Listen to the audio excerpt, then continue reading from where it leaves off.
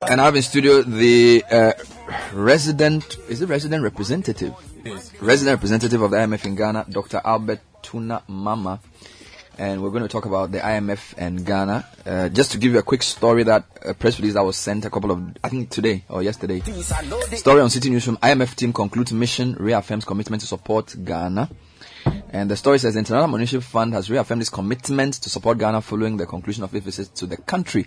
The discussions focused on improving fiscal balances in a sustainable way while protecting the vulnerable and poor, ensuring credibility of the monetary policy and exchange rate regimes, preserving financial sector stability, and designing reforms to enhance growth, create jobs, and strengthen governance.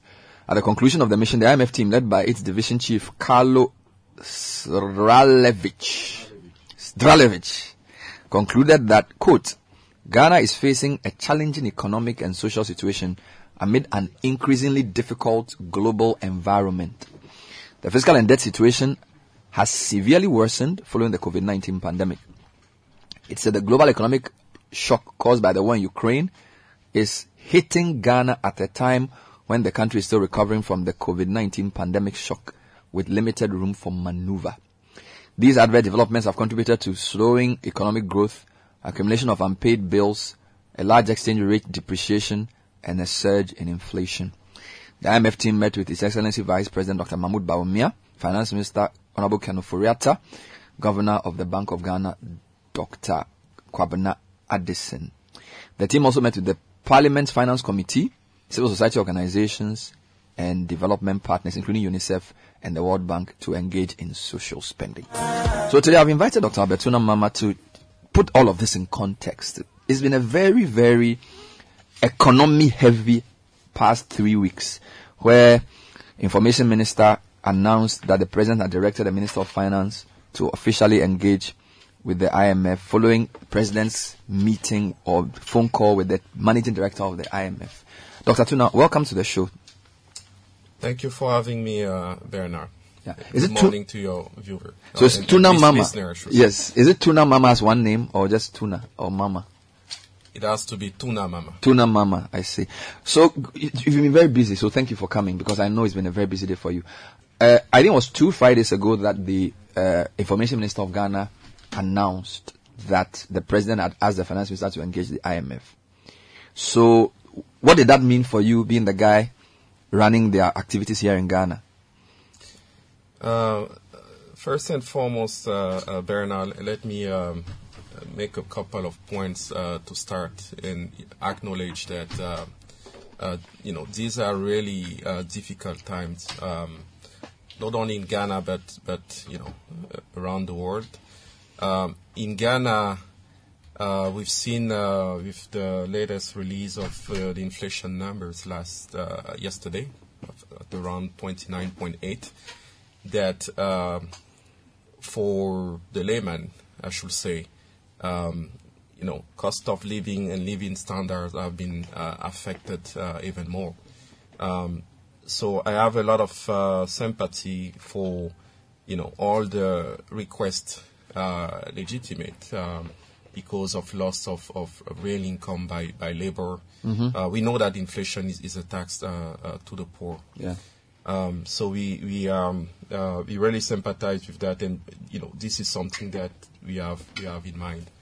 The second point that I want to make, and I've been amazed since the announcement of this request by the number of people, mm-hmm. civil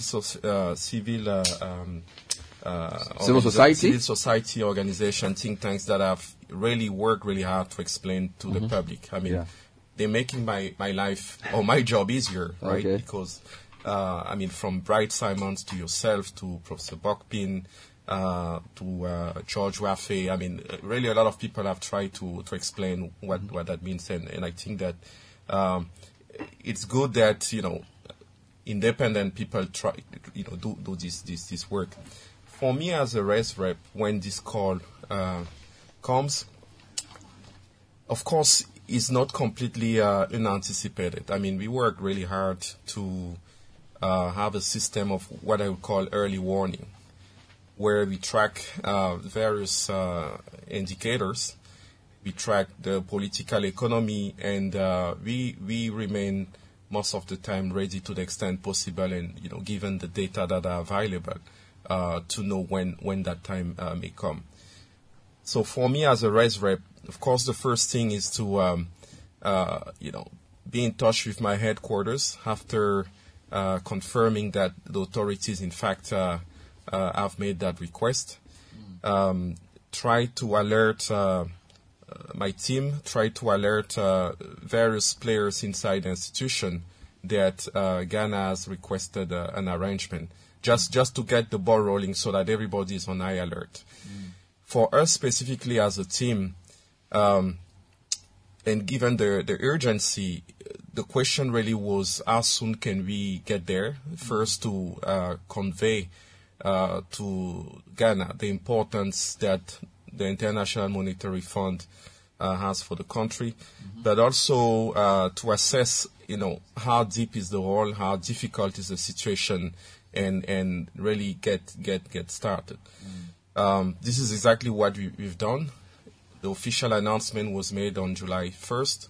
Our first team members were in Accra on 5th of July, right? So really rapidly, if wow. I can say. So what you're saying is that based on the work you do, you should not be surprised when a country reaches out if you are doing your work well, because you would have been monitoring the situation independently. So if the request to you had come and you were like, whoa, how did that happen? That means you failed. So essentially you are saying you are not surprised. You knew that it was within the horizons of possibility, or it was quite likely. Even though, I'm premising this because even though in the local discussion, the Minister of Finance and other officials had made it quite clear that they were not interested in a program at this time.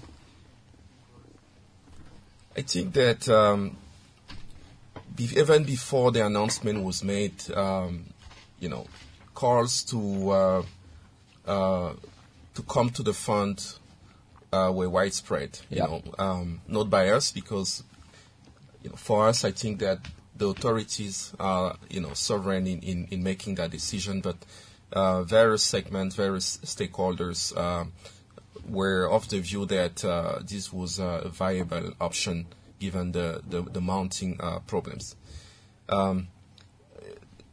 We of course have more precise data, and we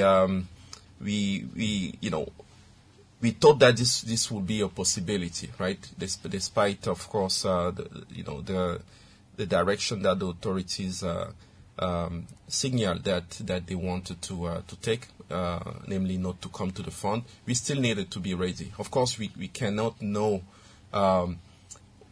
exactly the timing and whether the alternative would work or would not work, but we need to be ready. I think this is really in that sense that you have to be ready. Yeah. Now, I'm asking this because when you read your Article 4 summary, your visit, and then the July last year report, the tone seemed relatively positive. Let me read some highlights. This is an executive summary. While noting that the risk to Ghana's capacity to repay have increased, directors concur that they are still manageable and that Ghana's capacity to repay the fund remains adequate. Directors welcome the fiscal adjustment envisaged in 2021 budget. They stress that fiscal consolidation is needed to address the debt sustainability and rollover risks as Ghana continues to be classified as a high debt stressed country. To protect the most vulnerable, considerations should be given to more progressive revenue measures and a faster return to pre-pandemic levels of spending. Directors agree that the monetary policy stance remain broadly appropriate, while noting that tighter policy would be needed if inflation pressures materialize. So my point is that the Article 4 consultation and the summary did not spell doom. It almost said things are hard, but the things you are doing are okay. That was July last year. So how come between July 2021 and July 2020, all of a sudden, we've had to reach out and say, guys, we need you to come and help us solve our problems? What went wrong? The assessment is made on a forward-looking base, and we take into consideration the plans and policies that the authorities want to put in place to address whatever vulnerability is there. So that's the first thing. The second thing is that I think the world has changed quite drastically since July last year. I can name a few things that have happened both globally and locally. I think that while last year, there was still a debate globally on, whether the amount of fiscal stimulus push by bigger economies, the U.S. Specifically, will generate inflation.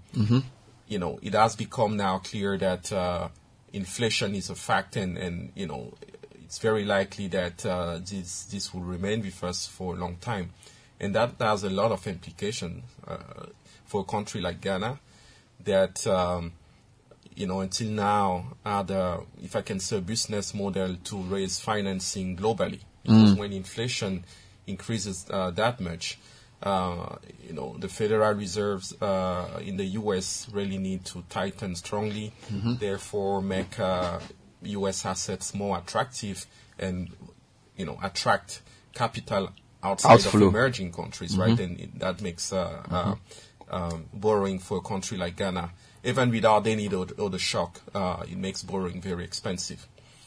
But locally, a lot has also changed. We've seen,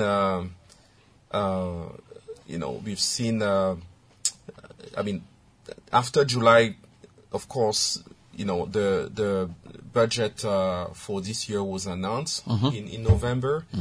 And I must say that budget was really scrutinized in, giving the direction of whether Ghana will be able to address those vulnerabilities. And I think that was an important marker. If you recall, the day the budget was announced or the next day, we've seen Ghana's Eurobond spread widen. To put it more in simple words, investors started requesting a higher premium in order to lend to Ghana. Right? De facto, this was a signal that the direction that they are seeing in the budget was not, unfortunately, convincing for them.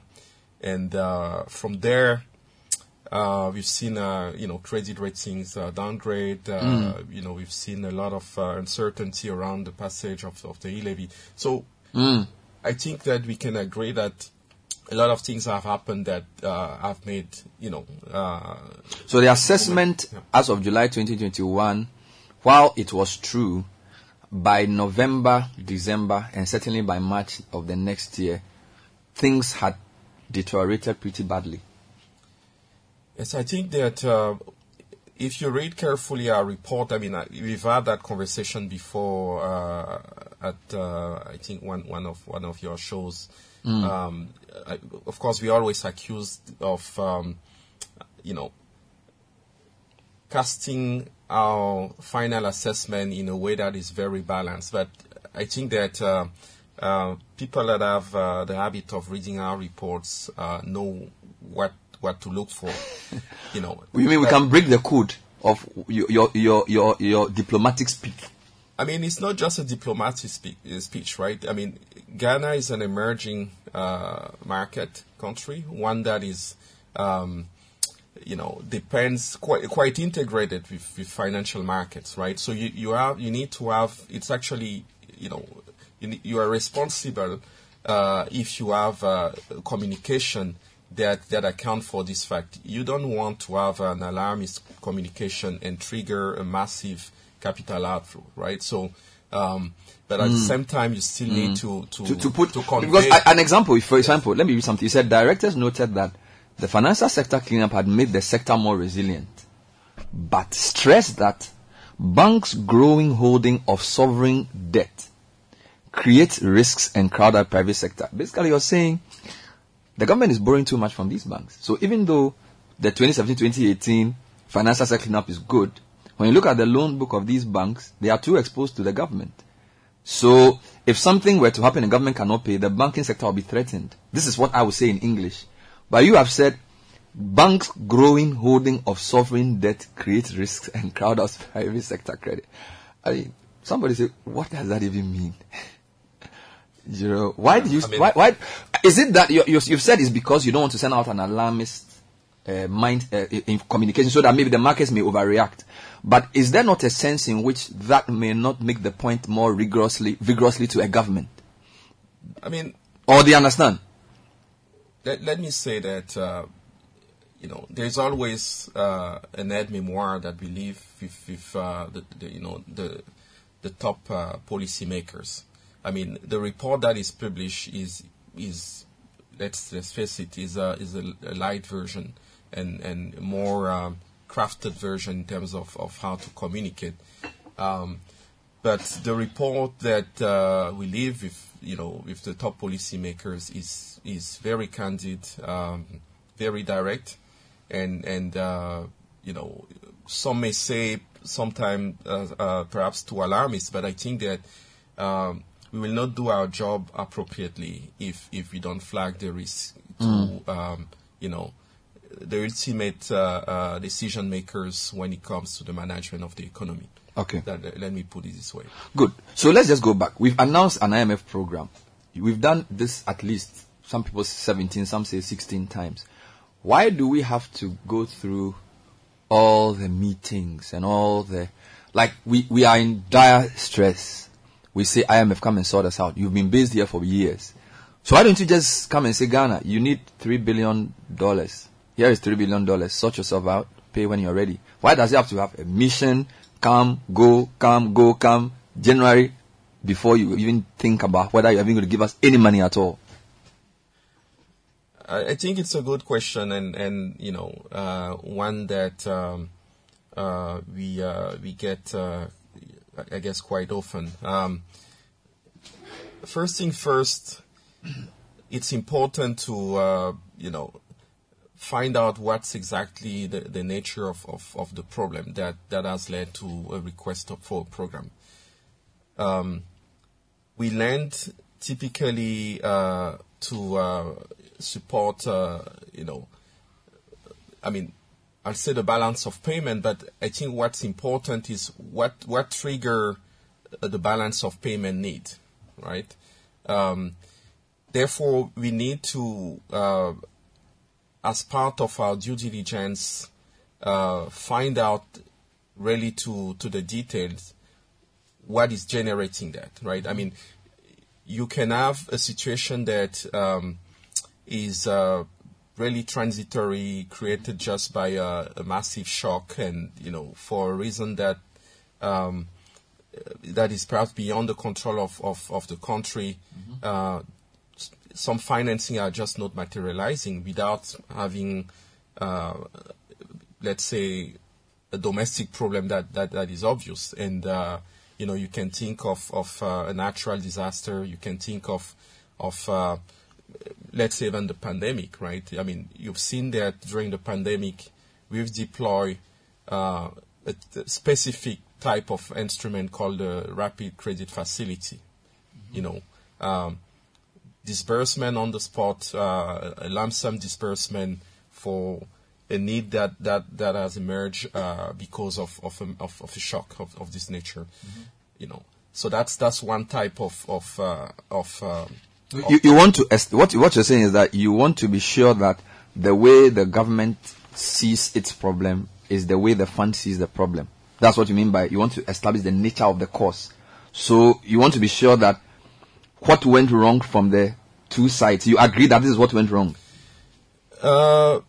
Yes. I mean, let me get to that. I mean, I start by taking the case of the Rapid Credit Facility, right? And there it was an actual shock, an urgent need, and it took us basically around 4 weeks to complete the operation, right? Because it was clear there was really no need to do any more due diligence, because we've been battling that with some other member countries since December 2019. So we knew the nature of the shock. So it was clear to us that a rapid disbursement was what was required. What was required. But you can also have balance of payment needs, coming from what I'll call more structural issues, right? And I think that's the case we are in Ghana. And for these cases, the expectation is that a rapid disbursement will not solve the problem, right? You really need to go into those structural issues in order to solve that need and be sure that after a couple of years, the country is back to some sort of an equilibrium. And it sounds easy in practice, but we, it sounds easy, but what we need to do in this case is really to have a lot of experts looking at, spending controls, PFM, domestic revenue mobilization, really in down to the details, in order to have a set of levers that can be tracked during the program and can be put as targets for the government to achieve, right? And it takes a lot of work. So that's just the aspect of not only the assessment but also designing the program itself. But there is also the aspect of the policies of the fund. We need to land consistent with a set of internal policies that the fund has, and I think one that has been quite discussed here in the media is, for example, that we cannot land into an unsustainable situation, right? So therefore, there are a lot of discussions around, how to. I mean, I'm not saying that that's the world we are in. We've not made that determination yet, but this is a policy, right? This is a policy, and therefore we need to, in our discussions, find ways to be able to lend to the country. So that's one type of lending as well, and we need to do our due diligence to get to that. If I get you right, whatever you do has to agree with your internal policy as IMF. And one of your policies is that you cannot lend to a country which has an unsustainable debt. So you have to establish whether the debt we have is sustainable. Again, break it down. If you say a debt is sustainable, what does it mean? Or if a debt is unsustainable, what does it mean in English? If we say debt is sustainable, it means that it can be serviced without having to take measures that are detrimental both to your social environment and your growth environment. For example, if you need to cut all government programs in order to service your debt and therefore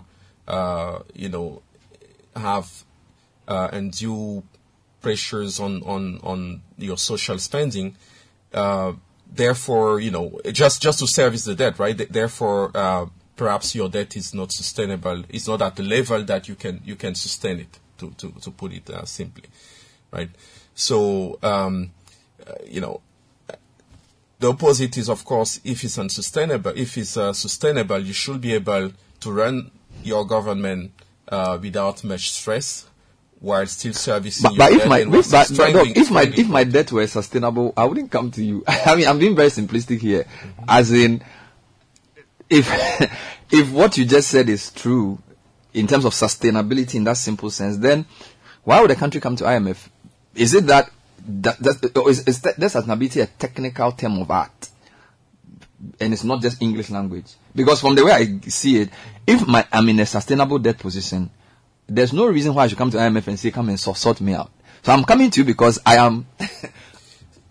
Do you understand? I do understand, but the problems are not just about the debt, right, for a typical economy. I mean, as I mentioned, what we lend for is first and foremost to sustain the balance of payment. Basically, the balance between what you export, I mean, very simplistically, and what you import, right? So you can have an imbalance there for other reasons than just having a debt that is not sustainable, right? You can be in a situation where your imports are too big, either because the banking system is lending too much, and therefore you are approaching us to help you structure a program such that banks will not lend too much. And, as you do that, you still need to cover your balance of payment. Therefore, you need the funding that we bring. So this is a situation where it has nothing to do with the government itself, but more with the financial system, but still requires the IMF to come and bridge that gap in your balance of payment and design structural reforms such that the banking system will have a more appropriate level of lending. So, but if I understand you correctly, it means that it is not automatic that we will get any money from you until you do a debt sustainability analysis and conclude that our debt is sustainable. We may not get any money from you. Typically, when that is established, right? We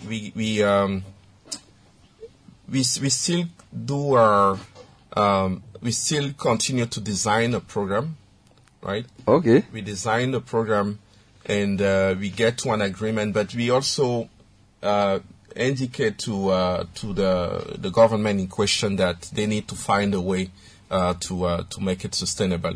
It's not that we just stop the work and we say, look, we've established that is unsustainable and therefore, but it takes that's why it takes a while, right, to get to a program. I mean, for situations where the balance of payment need is coming from structural issues, it takes a few months to reach a deal. And of course, if there's an issue also with that being unsustainable, we also need to wait for the government in question to find a way to make it sustainable. This is the case for Zambia right now, right? We've agreed at the staff level of what the program will look like, how much money we'll give, what are the targets that they will have to achieve over 3 years. But the Zambian authorities are working with their creditors to make the debt sustainable, right? To get some debt relief, to restructure the debt in such a way that perhaps they reprofile the debt.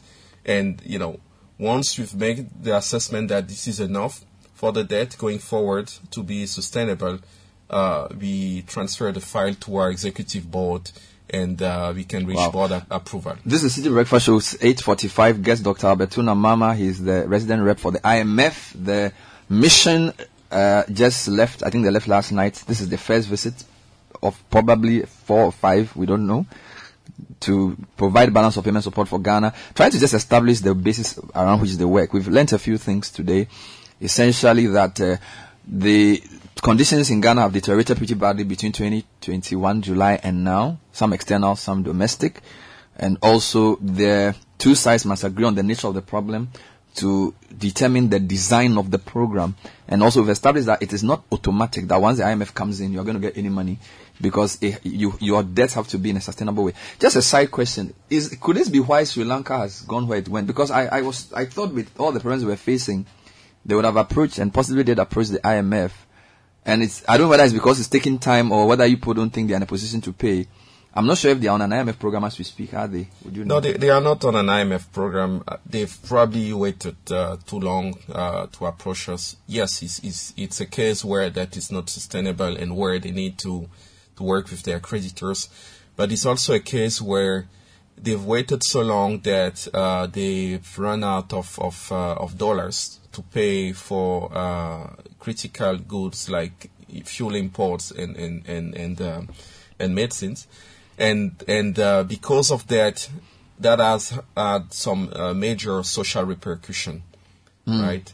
People went on the street, and eventually the government a few key members had to resign until we saw a couple of days ago.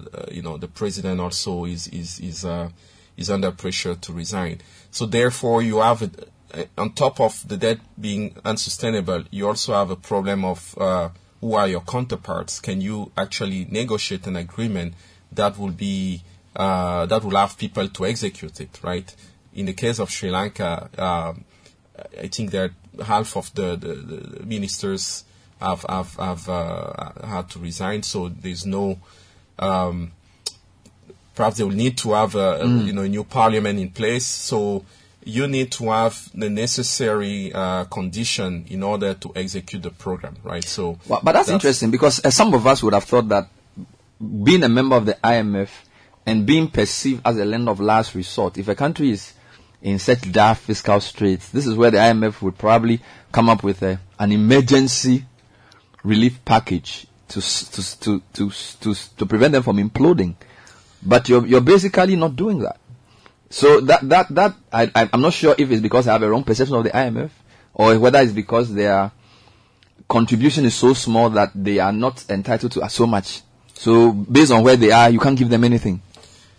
You've seen during the pandemic that this is exactly what we've done, right? I think for a lot of countries, the only source of financing that they received in 2020 was from, either the Rapid Credit Facility or the Rapid Financing Instrument, basically emergency financing because of the conditions. In the case of Sri Lanka, it's pretty clear that the needs are structural in nature, right? And that's the first thing. So injecting $1 billion, I don't even know what's the size of access that they have, will not solve the problem, because it's just going to be burned, for a couple of months, and there will need to be another injection, right? But I think this is it's like I think I made that point before. We are almost like a credit union for countries. This is revolving money, right?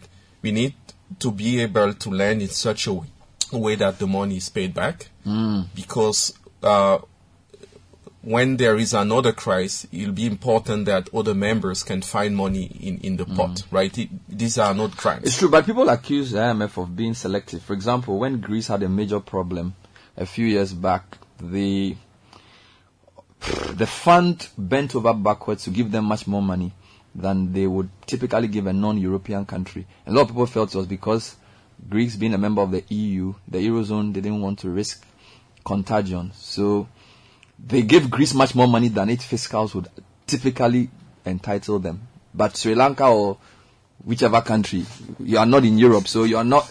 So basically that's the accusation, that you are very selective in how you choose to support countries based on how close they are to Europe and America. I would not say that. That's, I don't think that first is not the same situation. And, in the case of Sri Lanka, I think behind closed doors, we've been signaling for the longest time that, look, at this pace, you will need to address the situation a bit faster. Unfortunately, that's not the direction that was taken. And therefore, the country was put in a corner, and, to a point where it was no longer possible to just disperse the money when they needed it, right? But I think we are, I believe, on record to, indicate to the policymakers that the pace at which things are going is really not right. We should better work on this right now. So, that's the first thing. I think in the case of Greece, I don't recall the details of their engagement, but something that is quite important when you go, you make a program request, and that I think at the time was taken into consideration by the fund, is the potential for spillover beyond just the country. And I think the discussions around the program that we had with Greece had far-reaching implication for the European Union and for the world, because if we take it as a bloc, this is one of as a bloc, right? One of the biggest economy. But that's the point I'm making, that Greece is the third largest borrower from the IMF. Yet, I'm just saying that the fund doesn't treat it's not fair. You choose how to support countries based on the I won't use the word whim, but basically based on how the power brokers in the fund feel about countries. I think in both countries we were willing to lend, right? I think the question is not whether or not we want to lend to Sri Lanka. We want to lend to Sri Lanka, but we've passed a point where certain policies have to kick in, right? In Greece, we also were willing to lend, but they had to take very drastic measures, right, to get it. It's not like this was a free program where you just take the money and we run. Because if I follow you correctly, you think that this is what should be happening with Sri Lanka. What we're saying is it's important to have a package in place, just like we had a package of reforms in. I don't think that the Greek saw that program as one that was favoring them, right? So, as you mentioned, I'm not saying that. I'm not saying you should give Sri Lanka the same money you gave Greece. I'm just saying that the level of Greece's debts to you, they are the third at the time, apart from Ukraine and Argentina. Greece owed IMF the most money. They were in dire economic straits, but they were able to get. It's a bigger economy. It's a bigger economy. So we lend in proportion of the size of the country. I mean, we won't give if Sri Lanka's economy has $100 billion size, we won't lend the same amount as we did in Greece, I think, which was, 50 billion? So that means Sri Lanka's need is even smaller. If Sri Lanka is a smaller economy. Anyway, I'm not pushing. This is really what people have said, but no problem. Let's come back to Ghana's situation. So the view is that this may take time. We've had a first meeting. Do you give yourself the next date? So, for example, the team left yesterday, which is July 13. Do you already know when they are coming back, or that depends on what happens? The answer is no. We don't know yet. We had really constructive meetings, really good cooperation with the staff at both the Ministry of Finance and the central bank. Okay.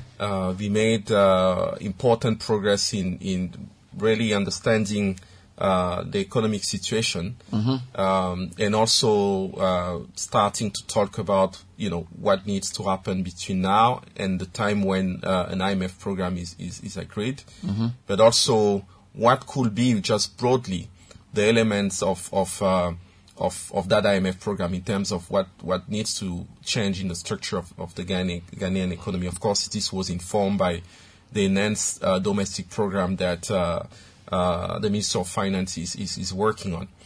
But I see a lot of expectations that these negotiations need to happen fast.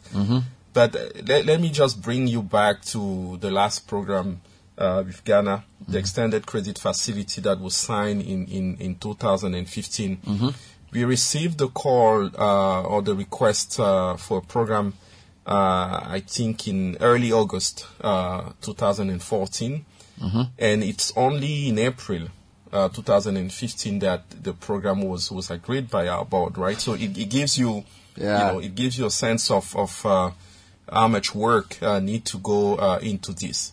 So that's 7 to 8 months, more or less. 7 to 8 months. 7 to 8 months more. Wow. So I think that's it gives you just what I'm trying to say is that we don't expect that we'll get a deal next month, right? There's still some work to do. And what is agreed on is, of course, to continue to work. My colleagues went back to Washington, but in the coming weeks we'll still be having some virtual discussions. In a couple of weeks, there will be teams, experts coming here to work on, public financial management, look at the tax policy, an overview of the tax policy, in various other sectors of the economy. We also have additional data, of course, that we need to gather and to analyze. So it takes time. I see. But I think that the next milestone for us, without putting a date, right, is once we have a sense that we have a good enough grasp of, the situation and also the policies that need to be put in place. We put together the first, what we call the policy note. It's like our mandate within the institution of what we should be doing to address the situation.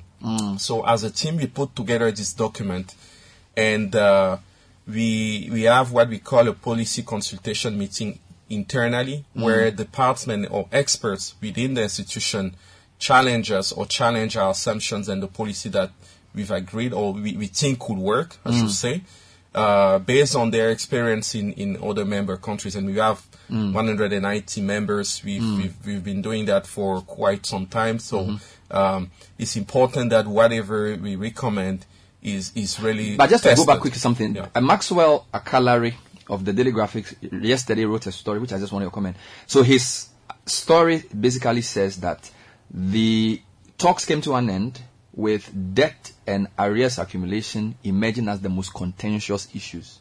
Is he correct? No, unfortunately not. I don't think that there was anything contentious.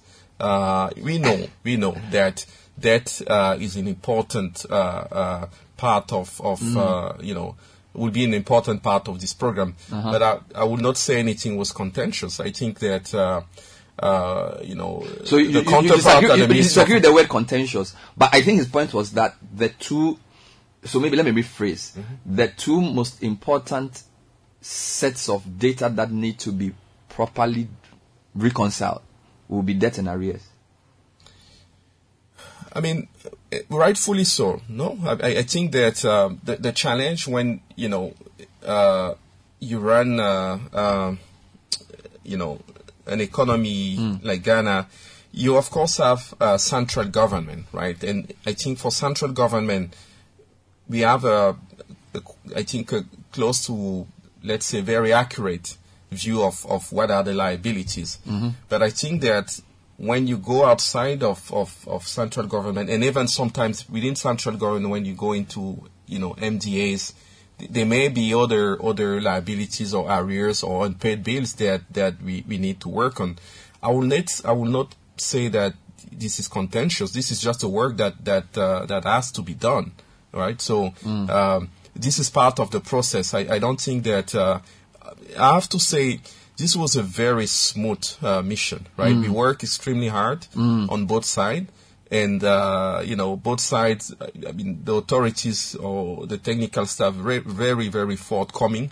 So, there was really no such thing as, this was not disclosed and so forth. I think we have I would say, a good view at 90% of potentially the liabilities that are out there, right? But we still need to be sure that we've been, does the IMF not have any emotional issues with the finance minister's posture before? Because in the news, we've heard him many times that he said we wouldn't go for an IMF program and he didn't think it was good for us. So when the team met, he was there.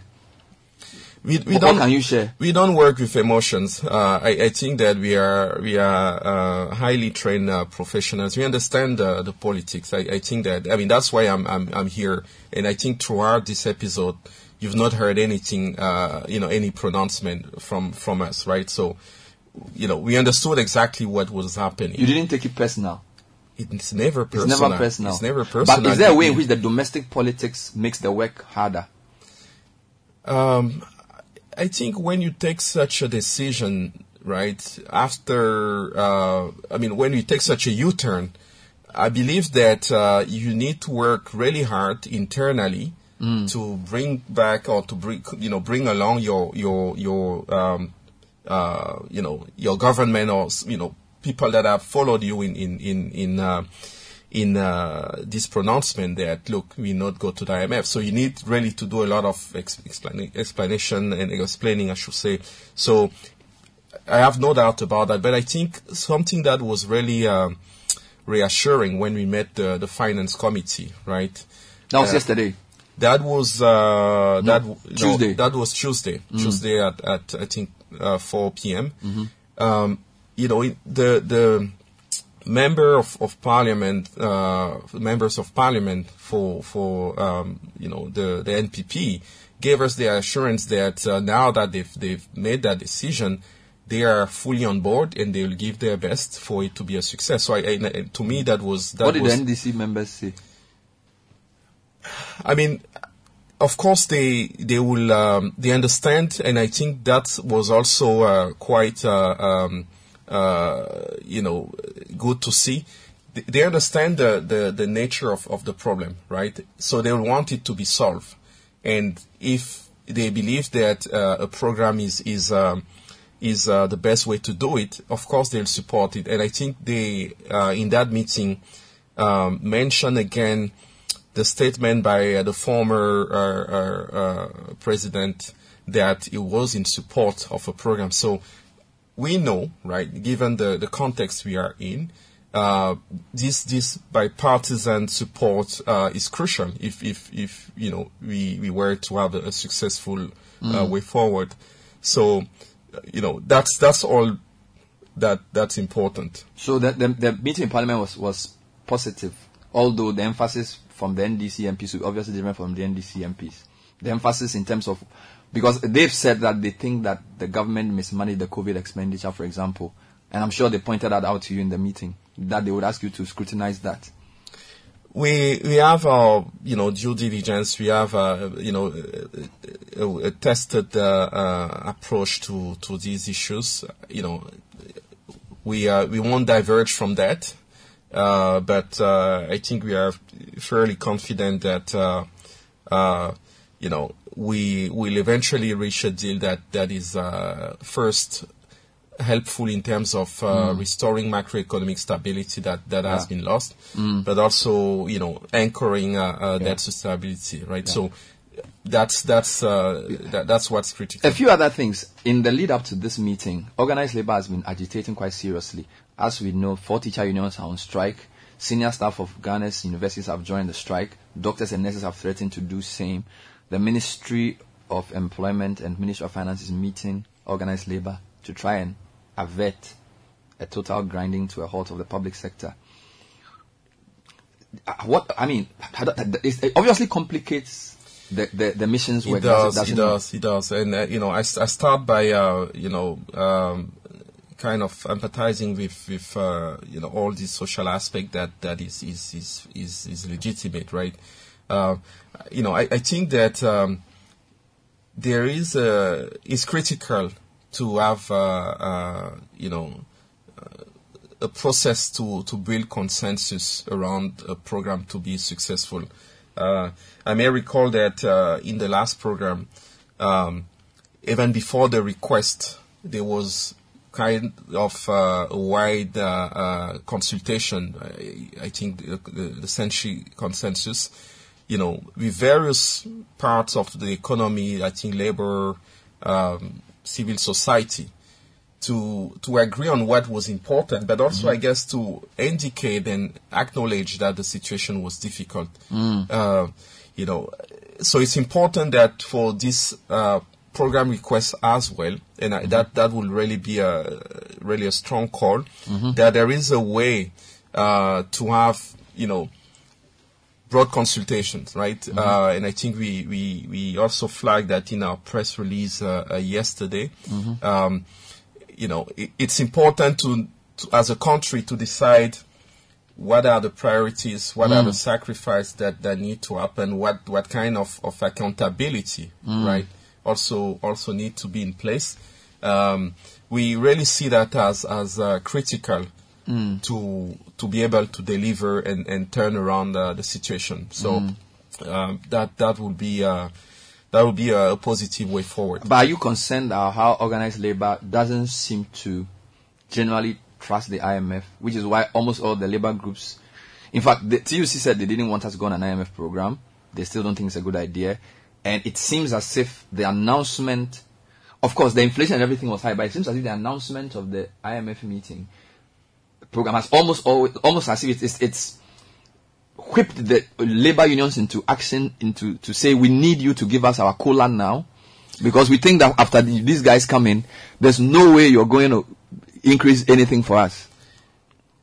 I think a 30% inflation is a high enough incentive to be more forceful in requesting for an improvement in the cost of living allowance. I don't necessarily put that. I'm not too sure that was the trigger, right? You don't think so? We've seen late last year, right? We've seen already. Some was it I think the teachers, right, last year they had to stop that was UTAG. UTAG went on strike, yes. So that was even before we were, there was any talk of a program. So I don't necessarily see a correlation here.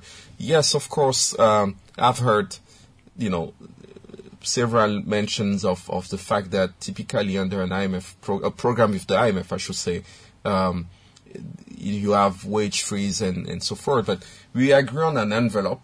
We don't necessarily put conditions on the wage bill, and within an envelope, But we know what there'll be some. Let me finish on this point. There'll be some sacrifice, but I think something that we make a point of achieving is to safeguard social spending, right? We need to carve a space for programs like LEAP, for programs that are effective in protecting the most vulnerable. I think that's non-negotiable. And during this mission, we start doing our homework on that front. Talking to UNICEF, talking to the World Bank, talking to development partners that are very active in that field, just to gather additional knowledge. But this is something that going forward during our discussion we'll make sure that we carve that space. Certainly, one contentious point is social spending programs, and the government has been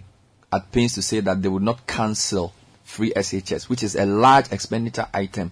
Again, they've been forced to say that a bit louder before your meeting, because there's a view that some of the expenditures are I'm not going to do this, I'm just asking. Some people feel that because we know the IMF policy basket, we know that it's either an EFF or an ECF, and you have a long history of what you prescribe. So it's not as if you are going to create a new solution that much. So my point is that when things like free SHS, the ministers come out and preemptively say free SHS will not be touched. Again, how does that affect? Because you're now trying to ascertain the problem, and yet the government is being forced to tell citizens that free SHS is not going to go, this is not going to go. Two things. The first, it's important to say that free SHS is a revolutionary policy, right? So why cancel it? So it to me, I don't even it's not even clear why that conversation. It doesn't mean that it's perfectly sustainable and efficient now. So that's a different conversation. But as for the policy, I really don't see why it needs to be cancelled. I mean, secondary education, as we know, and we've seen for a lot of studies, is correlated with a better economic development path, right? So to me, there's no debate on whether the policy, needs to stay. The debate is more on, how do we make it sustainable, and how do we make sure that we achieve efficiency gains there? And I think, as in any negotiation, it's I would say it's good to go with really an open mind about this thing. So we've just getting started, right? I think that in terms of taking a second look at where are the leakages, are we achieving the impact that we want? We really need to allow ourselves to think through everything and decide, okay, where do we draw the line? And the line will not be on cancelling the free SHS. That just a final point. I know you've stayed for a long time, and thank you so much for your time. A group did a debt sustainability analysis of Ghana for the past 20 years, and I think the main point there is that since 2007, Ghana has started taking on more expensive debt, and they're talking about going to the capital markets, the international bond market. We've borrowed almost $13 billion from that type of borrowing. I mean, 20 years ago, most of our debts were from Paris Club, much more responsible lending. I mean, and I'm asking as a general question, does the IMF not worry about the nature of debt countries like Ghana take on, whether it's sustainable for them. Because at the end of the day, if you are borrowing from countries on a bilateral level, or you are borrowing from international multilateral lenders, it's not that bad. But if you go to the bond market, you don't know who's even behind the money, and you're having to pay close to double-digit rates. Isn't the IMF as an institution concerned about these forays into the bond market generally? I mean, first, I guess the first thing is why some countries are tapping the bond market. I don't think it's a bad thing per se, because the availability of funds from bilateral sources is not what it used to be, right? And as you grow and you reach a middle income level, those sources of funding may not be there, right? So therefore, in my view, the question is more on how much, right? How much do you need to borrow from these alternative sources, and what is the use of fund that you make with the money that you raise from the Eurobond market, right? So it's more a question of how much debt or commercial debt is good, and what's the use of funds in order to repay that, right? So, but these markets are there for a reason, and given the infrastructure, given the infrastructure needs of our countries and developmental need, you cannot possibly think that our countries, I mean, when I say our countries in Africa, can develop just on the basis of bilateral. But don't we need more things like the Asian Development Bank, African Development Bank to be stronger, because they seem to do more responsible lending than simply. And these questions I'm asking are not even related to Ghana necessarily, because you work with the IMF and you're a senior economist there. So my concern with the IMF is that you don't seem to see anything wrong with these forays by resource-intensive countries into these bond markets, which essentially have destroyed countries. They've destroyed. I mean, I will not be so categorical. I think it's the quantum, right? It's how much debt you take, right? So, but I agree with you that strengthening the African Development Bank would be great, and I think there's some work there. I'm not sure. I think you covered their annual meetings, Yeah, we're there. Yeah, so there were a lot of conversations around how to increase their firepower, and hopefully I hope this will be successful, because I agree that short of raising bilateral financing, raising financing from regional banks like AFTB is the next best thing, right? Or it's the first best thing, I should say. But again, I don't want to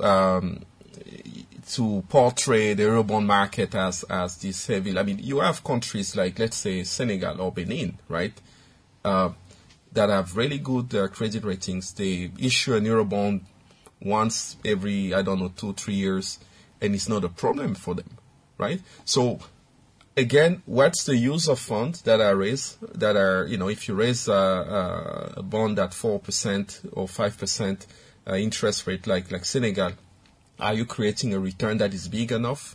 That's the real question. I mean, for Ghana, it was obviously a bit higher, but there is also a way to improve the interest rate that you pay, right? So, and this is done through how much fiscally good how good are your public finance, right? I think that you have a strong correlation between how much debt, how much deficit you have, with how big is the interest rate that you pay. Before you go, some people are wondering how close we are to Sri Lanka in Ghana's situation, based on what you've seen about our numbers. I think it's a dangerous parallel to make. I think I think it was the right decision and a very brave decision. Let me say it, right. reverse course and you know come to the fund. We are really committed to make it work. And you know, I don't want to draw any parallel with a situation that is very, very painful. So we came at the right time, and you don't think it will get there? That's not the expectation, not at all. Not at all, right? I think we I think that's heartwarming. I think people needed to hear that maybe the fact that it was a difficult decision but was taken on a timely basis means that maybe much more evil can be averted. So that's a good thing. Hopefully, there are a lot of things that need to happen between now and the deal. And I saw yesterday another really good article by Bright Simons, and you know, before the first money actually, you know, we bring the first $1, there are a lot of things that have to happen. I think it's a lot of hard work. Thank you. You're a busy man, so to even allow 1 hour here, I appreciate it. Thank you very much, Dr. Albertuna Mama. I'm not even sure he has 1 hour to spend teaching his kids homework, but so thank you for answering all our questions on the show. We wish you well, and hopefully if there's any new information you want to put across, we'll be happy to receive it.